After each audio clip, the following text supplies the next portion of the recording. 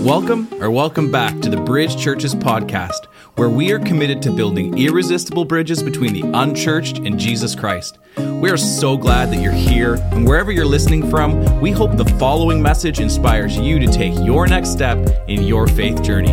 Enjoy. How's everybody doing this morning? Come on, how you doing? Everybody doing good? How many of you have had more than 3 coffees already?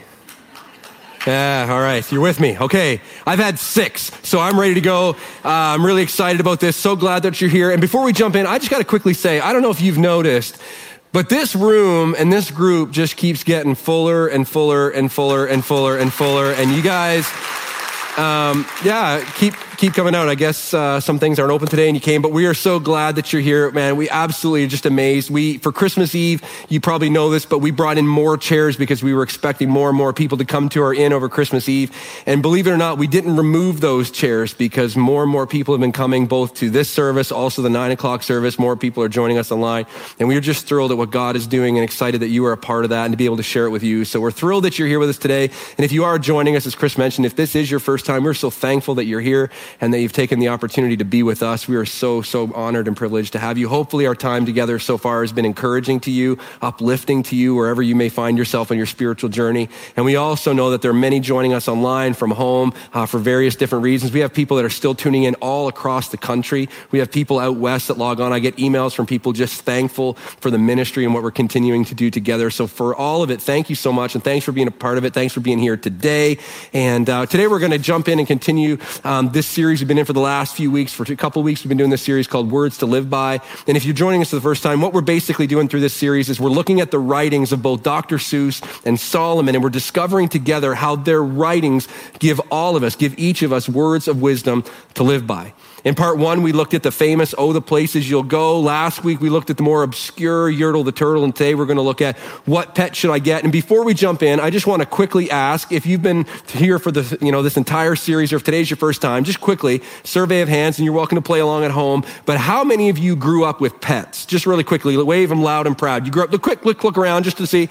Okay, the majority of people in this room, that's interesting, the majority of the people in this room grew up with pets. We did not. I had a younger brother, so that was enough. At least that's what my mom said. We played with him every once in a while. But no, we didn't have pets. And so it wasn't until many years later, like I had read this story, What Pet Should I Get? I'd read this story many, many times as a kid, but I didn't have the experience that the kids in this story had. Like I never had gone to a pet store. I never had the options of what pet are we going to pick. That didn't happen for me until years later. In fact, it was just a few years ago that Lisa and I, my wife, we jumped in the car and we drove to the east side of Ontario. We drove down a long, just 1-lane dirt road. We came up to a farmhouse, and before we got to the farmhouse, in the distance, we could see in this field by the house what looked like a whole bunch of big black bears. But as we got closer to the house, turns out it wasn't bears. It was actually what we were looking for. It was a whole field full of Bernese mountain dogs. And so we drove into the driveway, and as we did, all these big dogs started converging on the car. It kind of felt like we were at Park Omega, if you've ever done that. And like they're all like, carrots, they're all coming to the car. So all these dogs are coming on the car. We're like, I don't know, like if we don't want to hit them, how do we get out? The big 120 pound dogs coming at us. But they're so cute and so fun. And so we got out and we were just running around. And then the owner came to meet us, and she took us over to the barn where there was a kennel, and there were all these cute little Bernese mountain dog puppies. And Lisa and I instantly, we just melted. We fell in love. We were like, we want them all. We're like, we'll take all of them.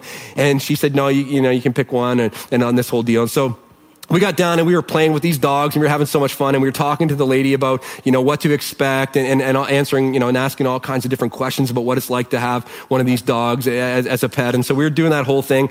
And as we were playing with all these different puppies and we were having so much fun, there was one puppy in particular who caught my attention. And I was playing with all these other puppies, and then this one started walking towards me, and I reached out my hand and I'm like, hey, little buddy. And just as I was about to pet him, he just stopped. And he laid down and rolled over and just basically went like this, like rubbed my belly, right? And so I did. I kind of leaned over and I started rubbing his warm little belly, and he looked at me and I looked at him. I looked into his little eyes, and it was like this soundtrack started playing, and I knew, and I looked at this dog and I'm rubbing his belly, and he's just like loving it. And I'm like, oh man, this is the one. He's ours. And he still is. We chose him and we took him home. We named him Oliver. And today, after all these years, he's still our Bernese. He's still our little favorite fur baby. He is 90 pounds of he thinks he's a little tiny dog. He's always on top of us. If you come over to our house, he leans on you. He just always wants attention and affection. He's an absolute just gem, amazing first dog. And I love him so much. And I tell him every day, literally every day, someday you're going to break my heart. And I just love this dog. And I love having the opportunity that I had to actually go out and choose him, to pick him, to take him home. And that's what I love about this story, even though I had never experienced it until adulthood. I love this story. And I love all of Dr. Seuss's writing for that, as far as that goes. And I've read many of his stories. I don't think I've read them all, but I've read a lot of them and I've read them numerous times. And here's the thing. The reason I love Dr. Seuss's writing so much is while I understand that his stories are written for kids, the more you read them, the more you realize that his writing is filled with wisdom for children of all ages. And this story that we just heard, he takes this childhood dilemma and he leverages that to teach us all something, regardless of our age. He teaches us all something that we know, but not something that we always remember. It's something that we know in our heads, but it's not always something we remember as we're living out our lives. And I love the fact that he takes this angle to tackle this major life issue. And I think the reason that he does it is because, well, he's a doctor. And he's a genius. But I think the reason that he does it is because Dr. Seuss understands something that many parents in this room understand. And that is this. Animals are great for training our children. You know that? Animals are great for training our children. And I think of, Dr. Seuss, he wrote all the stories he wrote, I'm sure to entertain children. But the more you read them, the more you realize, or at least I do, the more you realize that he was actually providing words to live by for all of us. And in this story specifically, he's talking about two kids who found themselves in a situation where they had an opportunity to choose a pet. And I think what he's doing, as you read between the lines, I think what he's doing is he's trying to teach children responsibility. He's using this story to teach children and to teach the parents that would read this story to their children responsibility. And I think the reason that he's doing this, the reason he's teaching this to kids is because Dr. Seuss recognized that what we learn in childhood, what is developed in us in childhood, defines and prescribes the way that we're going to function and operate as adults. That Dr. Seuss is a master storyteller and he's telling this story about two kids and he's trying to help us see something in this story that the father in this story understands and that many of us understand that don't always remember and don't always live by. And it's simply this, that responsibility is the key. Responsibility is the key to most, not all, I won't go that far, but responsibility is the key to most of life's dreams. That if we don't learn responsibility at a young age, it's probably going to bring us to a point where we're going to be an old dog that won't be able to learn that new trick. And that's why parents look and try to leverage every opportunity they can to teach parents responsibility, because what you know and what I know as a parent instinctively is we know what the opposite of training our children to be responsible adults is, don't we? It's training our children to be irresponsible adults. And we can see that as parents in the lives of our kids, but it's very, very, we can even see it in the lives of people we know, people we work with, people we go to school with. We can see irresponsible in them, but it's very difficult for us to see that in the mirror, isn't it? It's very difficult to look in the mirror and to see irresponsibility because we can justify and excuse our irresponsibility. We have the story to explain why we're so irresponsible no matter what area of life it is. And so Dr. Seuss is trying to teach this to us because responsibility is the key to most of life's dreams. And you know this, if you grew up in a home where your parents were responsible, your mom or your dad, or maybe you were fortunate enough to have both your parents in the home when you were growing up, you know that if they were responsible, it directly impacted the trajectory of your life, didn't it? That being responsible, it not only defines who you are and what you do, but it also impacts and informs the people around you. That again, if your mom or your dad was responsible, it directly impacted and influenced your life. If you work for a responsible person, right? If you work for a responsible person, it changes the way that you view yourself. It impacts the way you view your job, what you do, and it impacts how you perform. If you're dating someone right now and they're a responsible person, that impacts the way that you view yourself and it impacts the quality of your relationship. And here's the thing, the opposite of all that is true, isn't it? And my guess is many of you, if not all of you, have experienced that to one degree or another, the opposite, the side effects of someone's irresponsibility. And see, here's the thing, we can see it in other people, but we don't see it in ourselves. And let me just kind of ask you a quick question. And again, this is one I don't need you to answer out loud, especially if it's in relation to the person you're sitting next to. But my guess is, as I look around, and even though I can't see everybody at home right now, my guess is that most of us, if not all of us, have suffered at the hands of someone's irresponsibility. At different stages of life, we have all suffered at the hands of someone's irresponsibility. Maybe it was your mom, maybe it was your dad, maybe it was a relative, a spouse, someone you dated, someone you work for, that their irresponsibility didn't just impact them, did it? No, it directly impacted you. It affected you. Maybe it still is. See, this is true for all of us, and this is the reason why this is so important and why both Dr. Seuss and Solomon are writing about this. They want us to understand that responsibility is the key to most of life's dreams, and it's not just our dreams. It's the dreams and the lives of those people in our lives that we would say we love and care about the most. So Dr. Seuss is trying to help kids see this at a young age, and Dr. Solomon writes to you and I about this very subject as well. And last week we saw Dr. Solomon. We saw how Solomon became the king of Israel at a very young age. His father David died, and immediately at around 17 or 18 years old, Solomon was thrust into the position of king. He was overwhelmed, and the minute he became king, God came to him in a dream, and he basically wrote Solomon a blank check, and he said, listen, you could ask me for anything. You ask me for one thing, and you'll have it. And amazingly, even though he was overwhelmed being so young and being put in this position of power, even though he was so overwhelmed by it, somehow he had the presence of mind. Somehow he had enough wisdom to know that he needed wisdom. He didn't ask for long life. He didn't ask for a whole bunch of money. He didn't even ask for the death of his enemies. Instead, he asked for wisdom. And this is what is so important. This was God's response to Solomon in light of the opportunity that he took. I want to show you one more time what God said to Solomon. He said this, I will give you, Solomon, a wise and discerning heart so that there will never have been anyone like you, nor will there ever be. So as we can see right here, God is essentially saying to Solomon, I'm going to make you the wisest person who has ever or will ever live. And that's exactly who he was. He is still considered the wisest man who ever lived. He had incredible God-given wisdom, discernment, and insight into so many different realms of life. Wisdom and insight into the realms of economics, business, family, marriage, relationships, parenting. For every arena of life, he had God-given wisdom and insight. He had incredible words of wisdom to live by. He wrote 3 books in the Bible. He wrote Ecclesiastes, Song of Solomon, Proverbs, and Proverbs is really a collection of wisdom. I tell people all the time, Proverbs is basically like a big book of fortune cookies, right? And if you can just kind of get in the habit of reading one a day, that will greatly impact your life. I believe it will. God will use that to speak to you and to challenge you, to motivate you, to inspire you, to hold you accountable. It's incredible, incredible wisdom. And so in this wisdom, here's Solomon, and he begins to speak, even though he can talk about so many different areas of life, he focuses in, and when he begins to talk about responsibility and irresponsibility, I want to draw your attention to what he said. This is incredibly, incredibly powerful. Here's what he says, like clouds and wind without rain is one who boasts of gifts never given.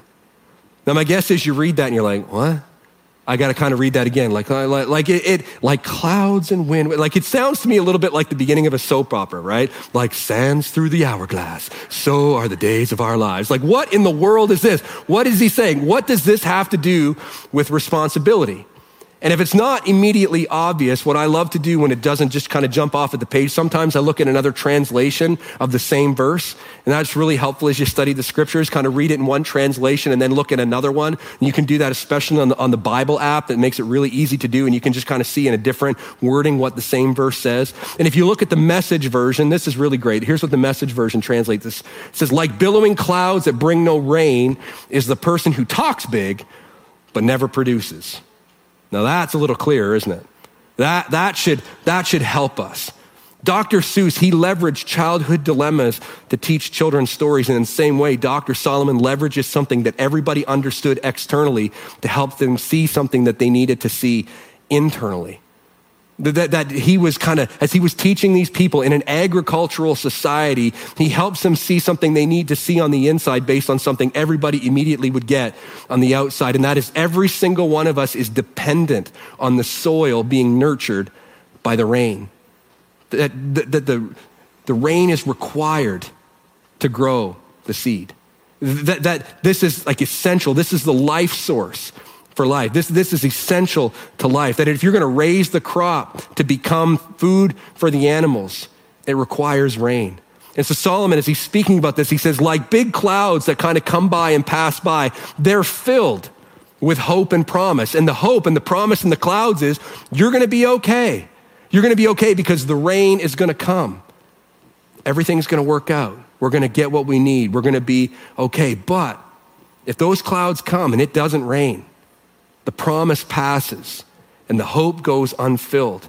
It's like billowing clouds that come by but never produce. And Solomon stops and he says, that is what someone is like who talks big, who makes big promises, who boasts about a lot of different things, but never produces. It's like clouds full of promise that don't produce rain. So is the person who is irresponsible. Oh man, they can talk. They can talk all day. They can talk big dreams, big ideas. They can tell big stories and they can boast of promises, but they don't do anything. They talk about the places they're going to go, the things they're going to do and see, the type of person they're going to be for you, but they don't do anything. They are like a cloud that passes by that never produces rain. What Solomon is trying to tell you, what he's trying to tell me is something that I think most of us, if not all of us, can understand. And it's this: irresponsible people are full of promise, but they produce nothing promising. Isn't that true? When I first started writing this message and I kind of did my first draft, I actually stopped at this, but they produce nothing. But the more I thought about it, I realized, no, they do produce something. It's just nothing promising. And in the end, more often than not, what they end up producing is frustration, hurt, and pain. This is so important for all of us. Dr. Seuss recognized this and tried to leverage his writing. He tried to leverage storytelling to help children understand this at a young age. And Solomon, in his God-given wisdom, is speaking to you and speaking to me all these years later, trying to help us see how important responsibility is and how damaging irresponsibility it is. So much so that he would talk about this same thing in a number of different ways, and I want to show you. It's his way of saying the same thing in a different way. Here's what he said: the integrity of the upright guides them, but the unfaithful are destroyed by their duplicity. Now, I highlighted a bunch of words here because this is super, super important. The integrity, the character, the responsibility of the upright guides them, but the unfaithful are destroyed by their duplicity. The unfaithful, the irresponsible, they are destroyed by their duplicity. They are destroyed by saying one thing and living the opposite, promoting one thing and celebrating the opposite. And let's be real, this is the culture that we live in, a culture that celebrates and promotes one thing, but lives and celebrates the opposite. And my guess is we're all at risk of this, maybe even guilty of this. Let's don't be condescending. Let's not just say, oh yeah, that's out in the world somewhere. No. This is in all of us. That we all have the potential to be duplicitous. And no matter the arena of life, no matter age and stage, no matter what you do or don't believe, all of us have it in us to say one thing and do the opposite. We all have the potential in us to be duplicitous, to promote one thing and to celebrate another. Duplicitous means that there's a conflict within. It's the thing where you know what the right thing is to do, but you want to do, or you end up doing the opposite. It's duplicitous. And not only is it in us all to do that, we've all been the victims of someone's duplicity, haven't we? We've all been the victim where someone said that they were going to do something, but because of their irresponsibility, they did the opposite. Irresponsibility can blow up your life, and maybe it has, and so too your responsibility can build up your life and the lives of others. This is so important. It's why Dr. Seuss wrote about it to children and why Solomon in his God-given wisdom continues to speak about it. He's teaching responsibility. That no matter what pet you pick, no matter what decision you make in any arena of life, at the end of the day, responsibility boils down to two words. You can sum up responsibility in two words: pick and stick, right? Pick and stick. That if you were to basically take responsibility and bring it down to its essential, whatever it is, it's seizing the opportunity to pick and it's having the character to stick.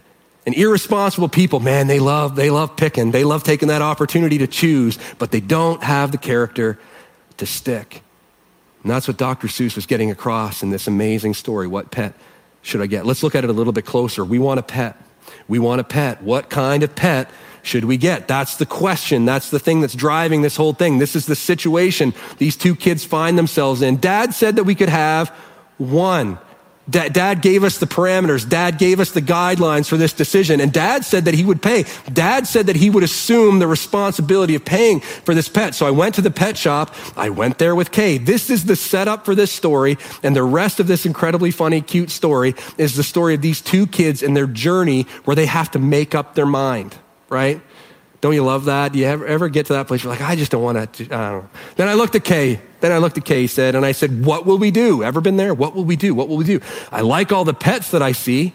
So do you, just like Lisa and I. We saw all these beautiful Bernese. We wanted them all. What are we going to do? There's all this tension. There's this stress arriving because there's so many options and they all are appealing. I want them all. And the kid says, we have to pick. We have to pick what pet and pick it out soon. So there's the tension. What if, you've done this, you start to kind of think and place scenarios in your mind. What if we took one of each kind of pet? Then our house would be full of the pets we would get. In other words, let's just take them all, right? Ever been there? There's so many options. You're like, we're just gonna do it all. We're gonna buy it all. We're gonna go out there. We're gonna do everything. No. Dad would be mad. We can only have one. If we do not choose, we will end up with none. This father is trying to teach his two children decision-making. And Dr. Seuss tells this story because he's trying to help us as readers see something that we all know, but very quickly forget. That no matter the age and stage when it comes to responsibility, again, no matter the arena of life, when it comes to being responsible, we have to acknowledge and understand this simple truth. Wants have limits. When it comes to being responsible versus being irresponsible, it boils down to wants have limits. We're not going to have a house full of pets. Now, if you do, that's not a slam on you. I'm just saying that's what this dad's trying to, like, wants have to have limits. And I believe that if you're going to be happy in life, you have to learn to live without something. You're just going to have to. You're going to have to learn to live without things, because if you don't, you're going to come to the conclusion that the only way to be happy is to have everything, but nobody has everything, which means nobody could ever be happy, which means you're going to be like a little hamster on a wheel that is continually chasing this thing that you can never catch. And it's always going to be the next. It's going to be the next, and it's going to be the next, and it's going to be the next, and then I'll be happy, and then I'll be happy, and you just never get there. And again, we can see this so clearly in the lives of our children. We can see this in the lives of people very clearly that we work with, people that we go to school with, maybe even the person you date, maybe it's someone in your family. Like, you can see how irresponsibility plays out in their life, but it is very, very difficult to see wants have limits in our own lives. But we have to get there. It's okay to have wants. Believe me, it's okay to have wants. You have wants, I have wants. We all have wants, and that's great. But living without limits is dangerous. It's foolish. Unlimited is irresponsible. If you don't live with limits, it leads to destruction and disaster, no matter the arena of life. If you live without limits, it leads to expectations that can't be met.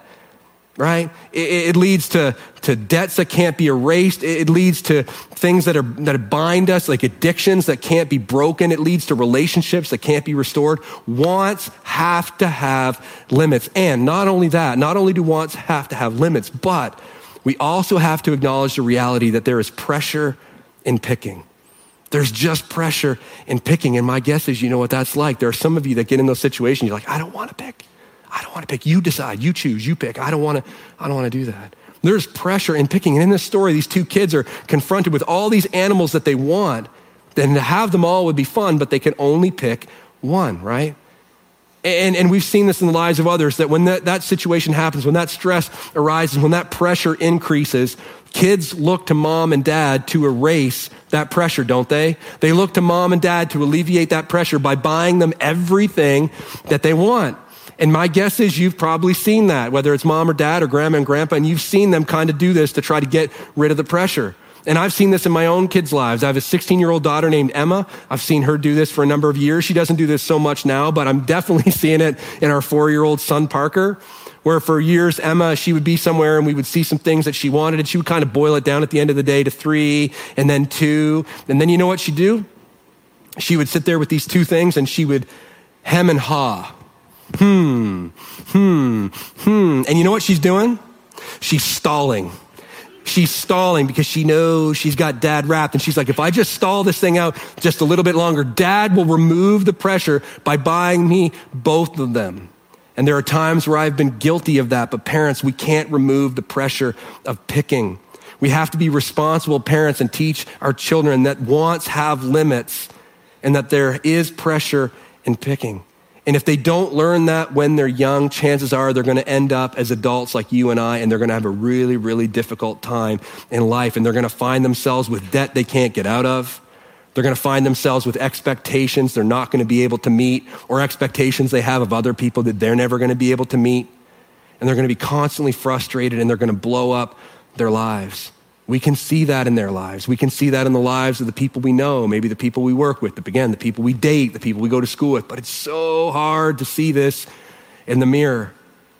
And one way to see it quickly is if you ever find yourself saying this, and my guess is there are some of you that say this a lot. Maybe you're sitting next to somebody who says this a lot. Why do I have to be the one deciding?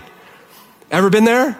You're with someone, which movie do you want to see? Where do you want to go to eat? What do you want to do today? What would you, Why do I have I want you to remove this pressure because I have not learned, I do not have the ability. It wasn't developed in me from an early age to be able to decide. And we say it's something about personality or it's this, I'm just not wired that way.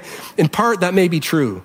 But to a greater degree, it's because responsibility was not something that was built into us. And consequently, as adults, we don't know how to function in the pressure of the decisions we make, because every arena of life, the older you get, you're going to find this more and more and more, that in every arena of life, in every circumstance, there are decisions to be made. And oftentimes those decisions have to be made under and in pressure. But we cannot escape. We have to assume the responsibility of picking. And we have to understand that it doesn't end there, even though that's where this book ends. I kind of wish that Dr. Seuss had written part 2 of this story, because What Pet Should I Get actually ends with the 2 kids picking a pet and taking it home. We don't know which one they chose. We just see the little eyes. We don't know what they chose. We don't know what they took home.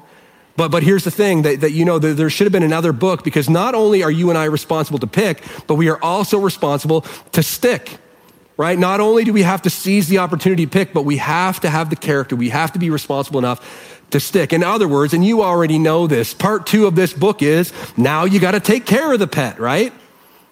Am I right? Now you got to take care of this pet. You got to do something. And here's what you and I know. And here's why part 2 of this book would be incredibly important. I might even write it myself. But here's what we all know. Again, but we fail to acknowledge in our lives by the way that we live sometimes. No matter the arena of life, every decisions have duties. Decisions have duties. Every decision in every area of your life, no matter the decisions you make, no matter what you believe, decisions have duties. That life isn't just about running around and doing and choosing whatever you want. And then when you get bored, or then when you get tired of it, or you see something else, you just kind of move on.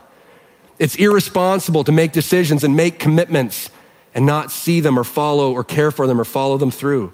It's irresponsible when you're young and you pick out a pet. And it's irresponsible as an adult when you say yes to a deal, yes to a job, yes to a relationship, yes to an opportunity, and you don't see it through. And sometimes the consequences are small, so it doesn't seem as big a deal as it is. It's just like, oh, I was just a few minutes late. It's not really that big a deal. But sometimes when the consequences are big, or when the consequences impact or happen to you, it's then that we realize how important being responsible and sticking is. Decisions have duties. And like most of, if not all of life's lessons, I have to acknowledge, we're all friends here, right?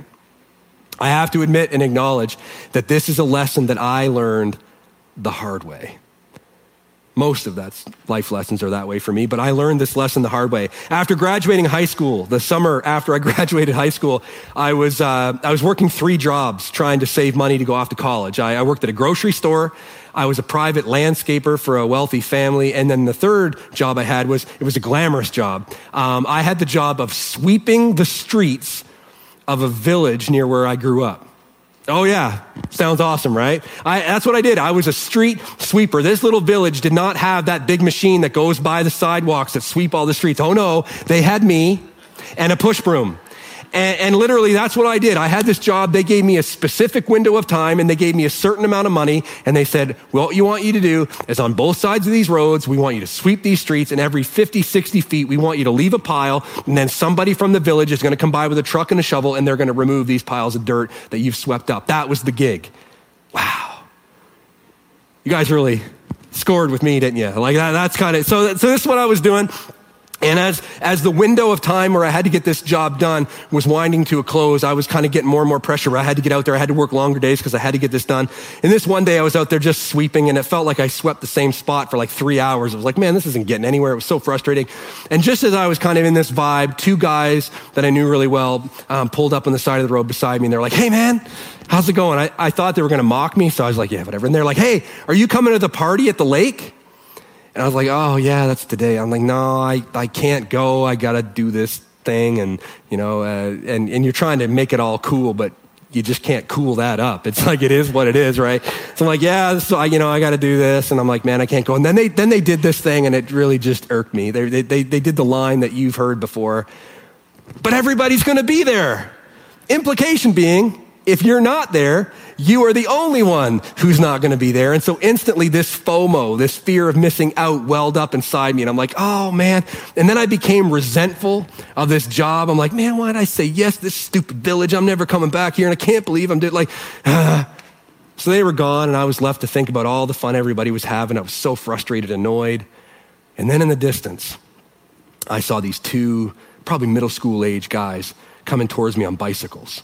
Now, I've been known to be a little bit of a schemer.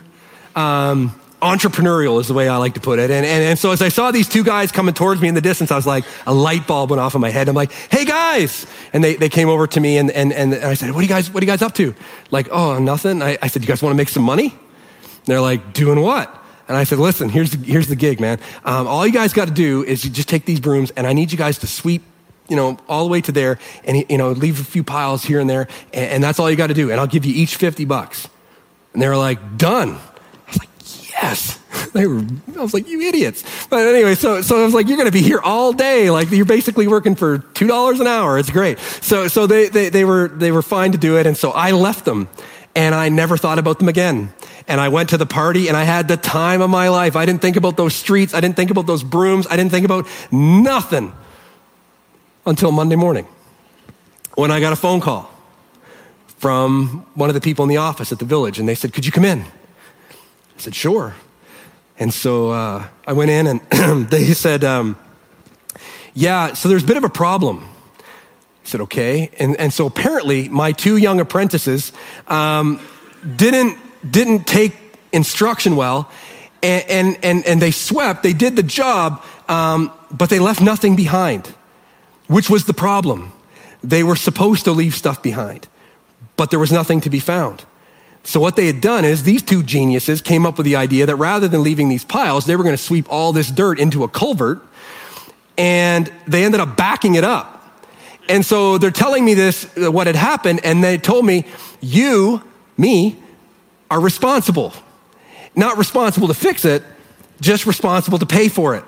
So now all that money that I had earned and the money that I shelled out to these two winners, it was all gone.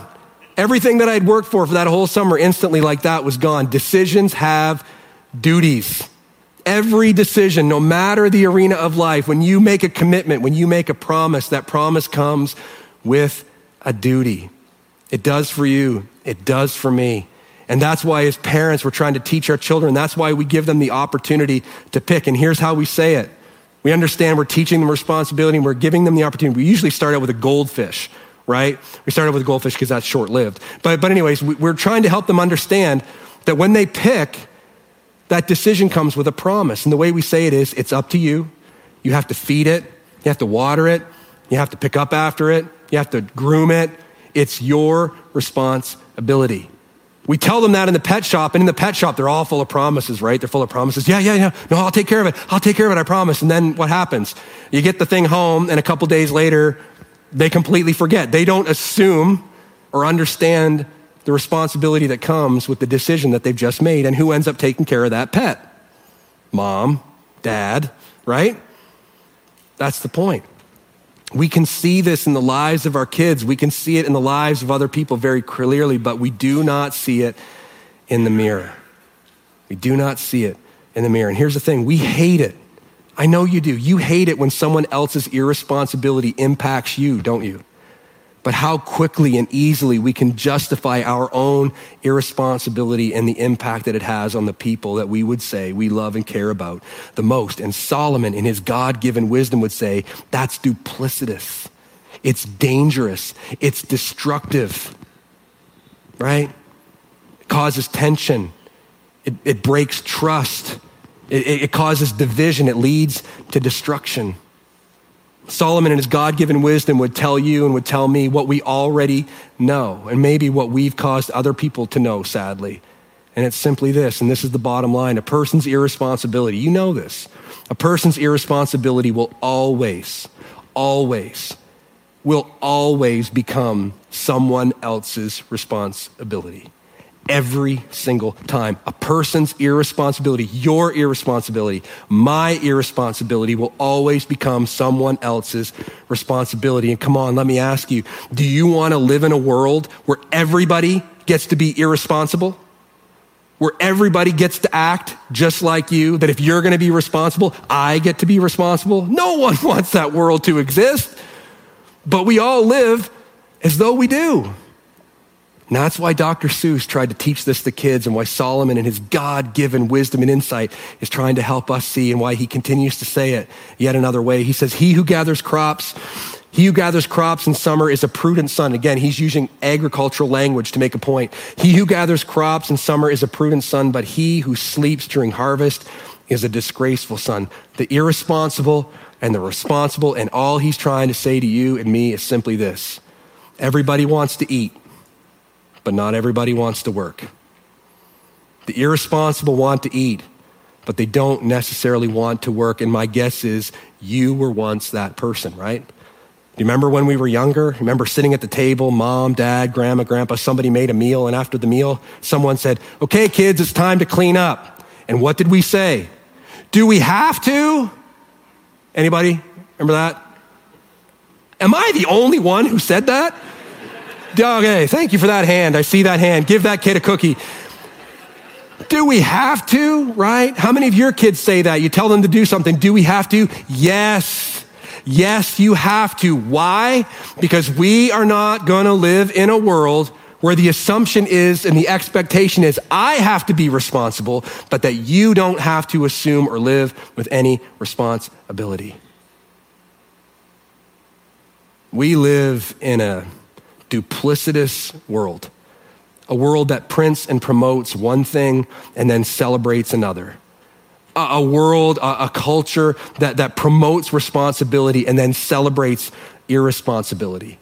And Solomon, in his God-given wisdom, as we saw last week, said, trust in the Lord with all your heart and acknowledge him. Acknowledge him in all your ways. And one of the ways we acknowledge him in all of our ways is living counterculture and living responsibly, because responsible will build up your life and the lives of those you care about most, and irresponsible will blow up your life and theirs. So, this isn't new.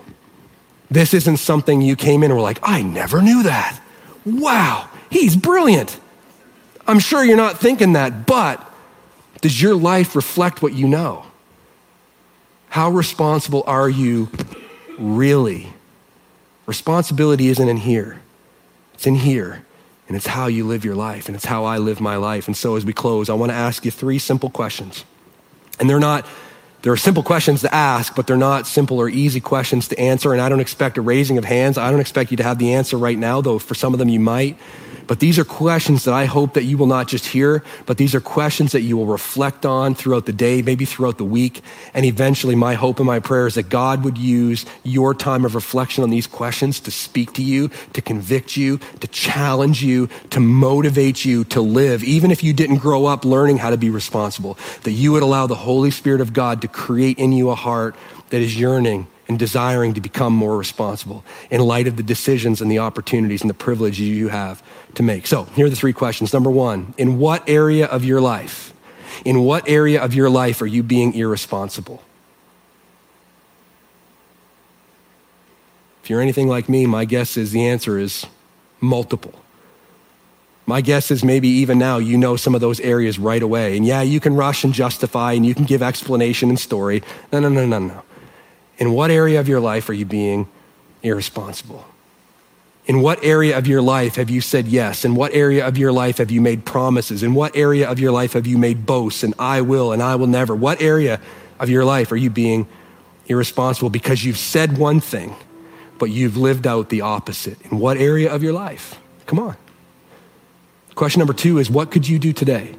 What could you do today to assume more responsibility?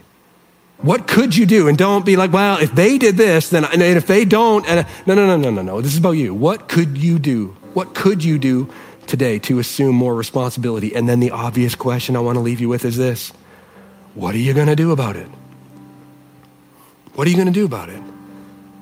I don't know what it is for you. I don't know what area of life it is for you. Maybe it's in your relationship with God. Maybe you've, for different reasons in your life, and maybe even today, you're making promises to God, but you need to begin with living a life of obedience to God. Not just making boasts, God, if you do this, then I'll, no. What if in that area of your life you need to respond, you need to begin living out and living with obedience? Maybe it's in some sort of promise or commitment that you've made, and maybe you need to follow through on that. Maybe you need to just step up, and you said you were going to do this, you said you were going to stop doing that, now you just need to do it. And for some of you, that may come with a cost. For some of you, that may require you to sacrifice something. That may cause you to miss the party at the lake. I don't know what it is for you, but there's something in your life that you need to see through. You need to shore up. You need to follow through on what you said. You're not going to be duplicitous, because Solomon said that's dangerous and it's destructive, and God wants more for you and from you than that. He wants you to be responsible. He wants me to be responsible. So whatever I got to do to see this through, because I said I was going to do it, I'm going to do it no matter the cost. Maybe for you, it's in your fitness. I don't know, maybe it's in your finances. Maybe it's in your moral character. Here's the question. When you make a commitment, when you make a promise, can you be counted on? Are you the type of person that what you say you will do? If not, you're irresponsible. Just acknowledge it, own it, and choose to do today what you can do to move forward as a responsible, not adult, but a responsible child of God. That's what he wants for you. That's what he wants for me. So, I want to pray for you today, because I know that in a few minutes you're going to walk out these doors back into your reality, back into your relationships, back into your excuses, back into whatever it is you do or don't do. And my hope and prayer is that the Holy Spirit of God would speak to you and challenge you to live a life of responsibility, because it's not just your dreams that your responsibility hinges on. It's the lives and the dreams of those people in your life that you would say you love and care about most. And I hope and pray that God would use these questions as you reflect on them to speak to you, because he will meet you where you are, but I promise you he won't leave you there. So let me pray with you. Heavenly Father, I want to thank you for the chance again to just look at life, to talk about real life, to talk about the reality in most of our lives, that we all find ourselves in situations and circumstances and dynamics and relationships where there are decisions to be made, there are promises that have been made. And sometimes, God, we are not responsible enough to see them through. And Father, I pray that you'd help each person in this room and each person at home today just to own that, to acknowledge that, to stop making excuses and giving justifications, but to just own it. That maybe today there are some conversations that are going to happen within couples' relationships. Maybe a mom or a dad is going to talk to their son or daughter. Maybe a grandma or grandpa is going to come by and just say, look, I said I was going to, and I haven't. Would you forgive me? And I'm going to start. I'm going to have to start small, but I'm going to see this through. God, I pray that you'd help us to get to that place, because we live in a world where we don't see that every day, but you've called us to live and be so much different than this world. And I pray that your Holy Spirit would give us the courage, the wisdom to see it, but the courage to do something about it. I pray this in Jesus' name. Amen. Well, thank you so much for joining us today. If you have any questions, you're looking for ways to take your next step, please visit us on our website, bridgechurches.ca. Much love. God bless.